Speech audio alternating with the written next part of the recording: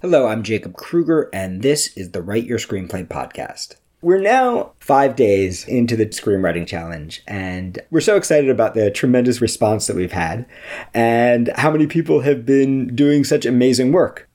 We're going to use today's podcast just for a little check-in, to answer some questions from people who might be struggling with the challenge, and maybe to give a little bit of inspiration for the people who are doing it.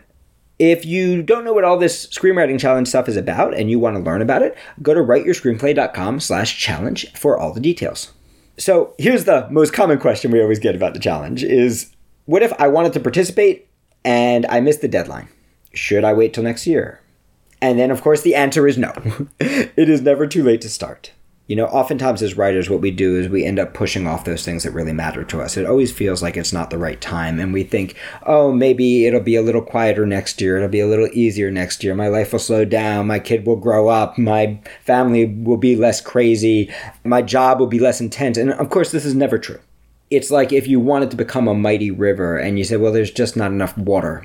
Really, the way a great river is made is through a tiny little stream. It all begins with a few droplets. And as that riverbed starts to get deeper and deeper and deeper, it starts to make room for the kind of volume of water that we really want. And one of the things that's really interesting, you know, a lot of people think, well, someday I'm just going to quit my job and do nothing but write. But the facts are that is actually probably one of the hardest things to do as a writer. For many writers, that first year when they actually sell their first script and are able to quit their job is the hardest year, because they often don't have the infrastructure underneath them to sustain that kind of volume.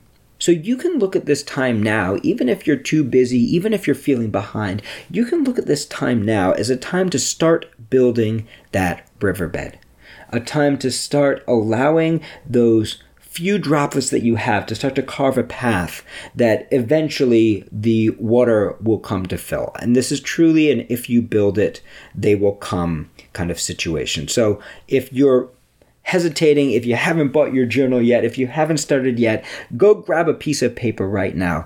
Take 7 minutes right now, because here's the thing is you have 7 minutes. You can't bullshit yourself out of 7 minutes. You can bullshit yourself out of an hour. You could bullshit yourself out of time to finish your script.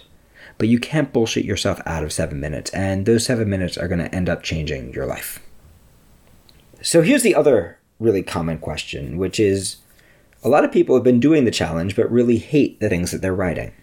And sometimes that feeling of judgment can cause us to lose steam. You know, as writers, we play a really strange game with ourselves. Instead of dwelling on our successes, we often focus on our failures as evidence that we're not meant to be writers. And usually this has more to do with fear than anything.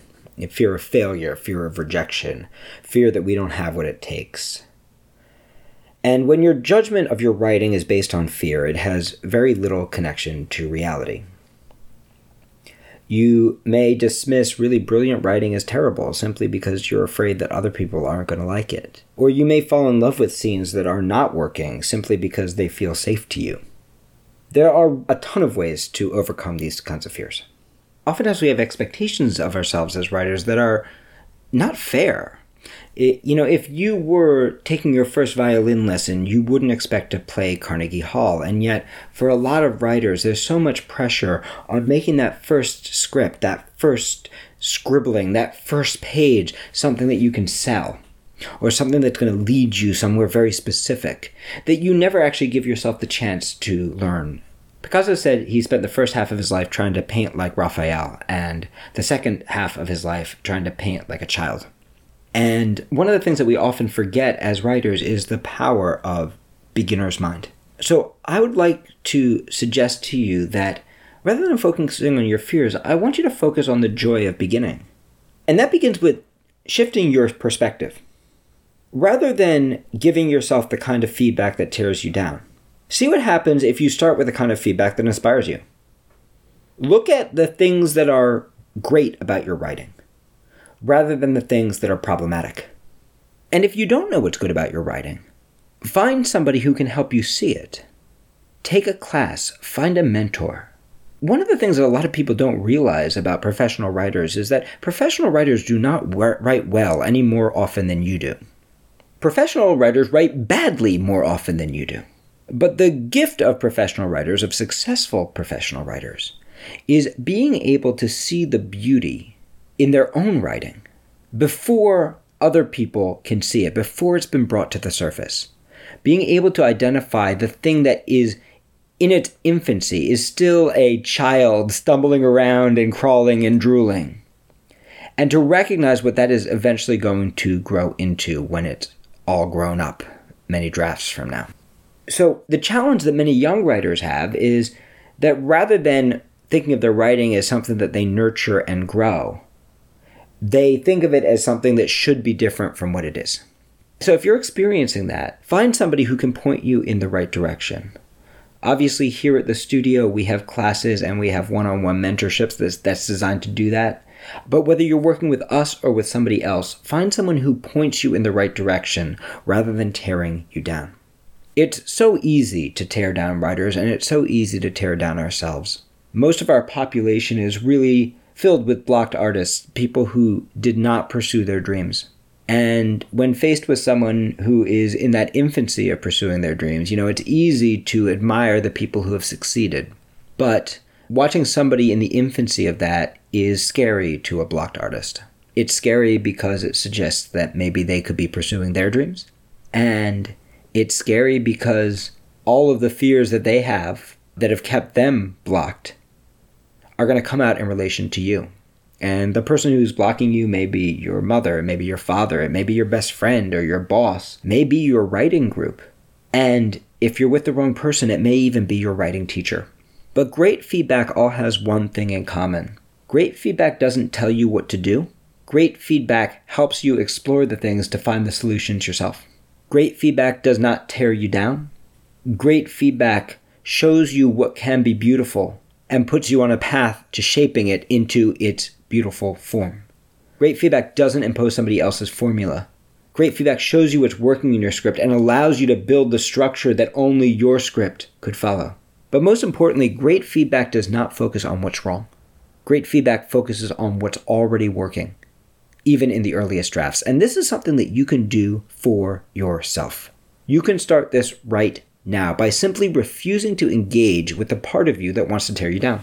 The part of you that's a blocked writer, the part of you that's stuck, the part of you that's scared. So see what happens if you simply refuse to engage with that part. Because the truth of the matter is, it is so much easier to tear something down than to build it up. We are all trained to tear things down from the moment we come out of the womb. From the moment we see our first movie, we learn how to dish with our friends about what sucks. That comes easy. And when it comes to our own writing, it comes even easier. We say things to ourselves that we would never dream or dare of saying to another writer. So I'm going to challenge you, as part of your screenwriting challenge, not to look for the bad at all. To ignore every thought that you have about what's bad. And in fact, for every thought that tears you down, to come up with two that build you up. And I'm not talking about baloney. I'm not talking about looking in the mirror and going, I'm smart enough and people like me. I'm talking about looking at the actual thing you wrote and finding, for everything that you tore down, two things that genuinely do work, that you genuinely do like, that you genuinely do see potential in. It could be the tiniest little thing, and it might not even be on the surface yet. But I want you to look for the opportunities rather than the problem. I want you to focus on building on what you have rather than fixing your problems. If you've taken my screenwriting classes, you know that one of the most powerful tools we have for this is an exercise called the bad screenwriting exercise. All writers write badly all the time. Even the true greats leave hundreds of discarded pages in their hard drives, never to see the light of day. Accepting that this is a natural part of the process allows you to focus your energy where it belongs, not on judging your pages, but on creating them. When you give yourself permission to write badly, you are actually allowing the inspiration to come in. And you're going to notice a couple things. First, you're going to notice that your writing becomes a lot more fun and exciting. It becomes freer and fuller. Writing stops being a chore and starts to feel like an adventure. And before long, you'll discover that you no longer have to drag yourself to your journal every morning. That you actually want to write. That actually a Pavlovian response starts to happen. Because Pavlovian response, habit, is all based on reward. Now, don't get me wrong.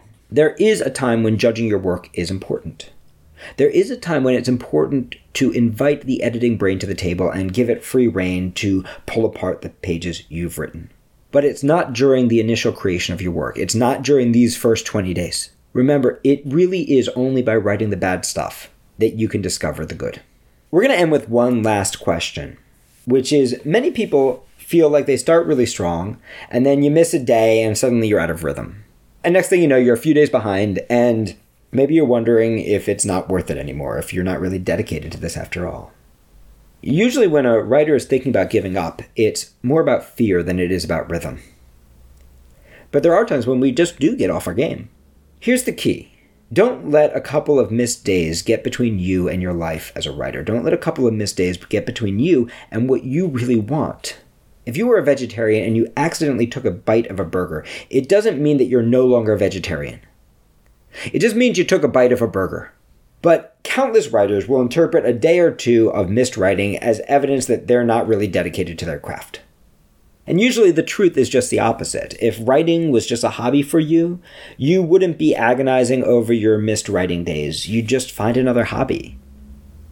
In fact, it's probably your fierce dedication to being a writer that's actually causing you so much agony, because you're not writing and you don't understand why. Dwelling in the past is not going to help you overcome this problem. The only way to get back into rhythm is by allowing yourself permission to not be perfect. There are going to be days that you miss. There might even be weeks. The key is recognizing when you get off rhythm and picking back up as soon as you do. And here's what's really important.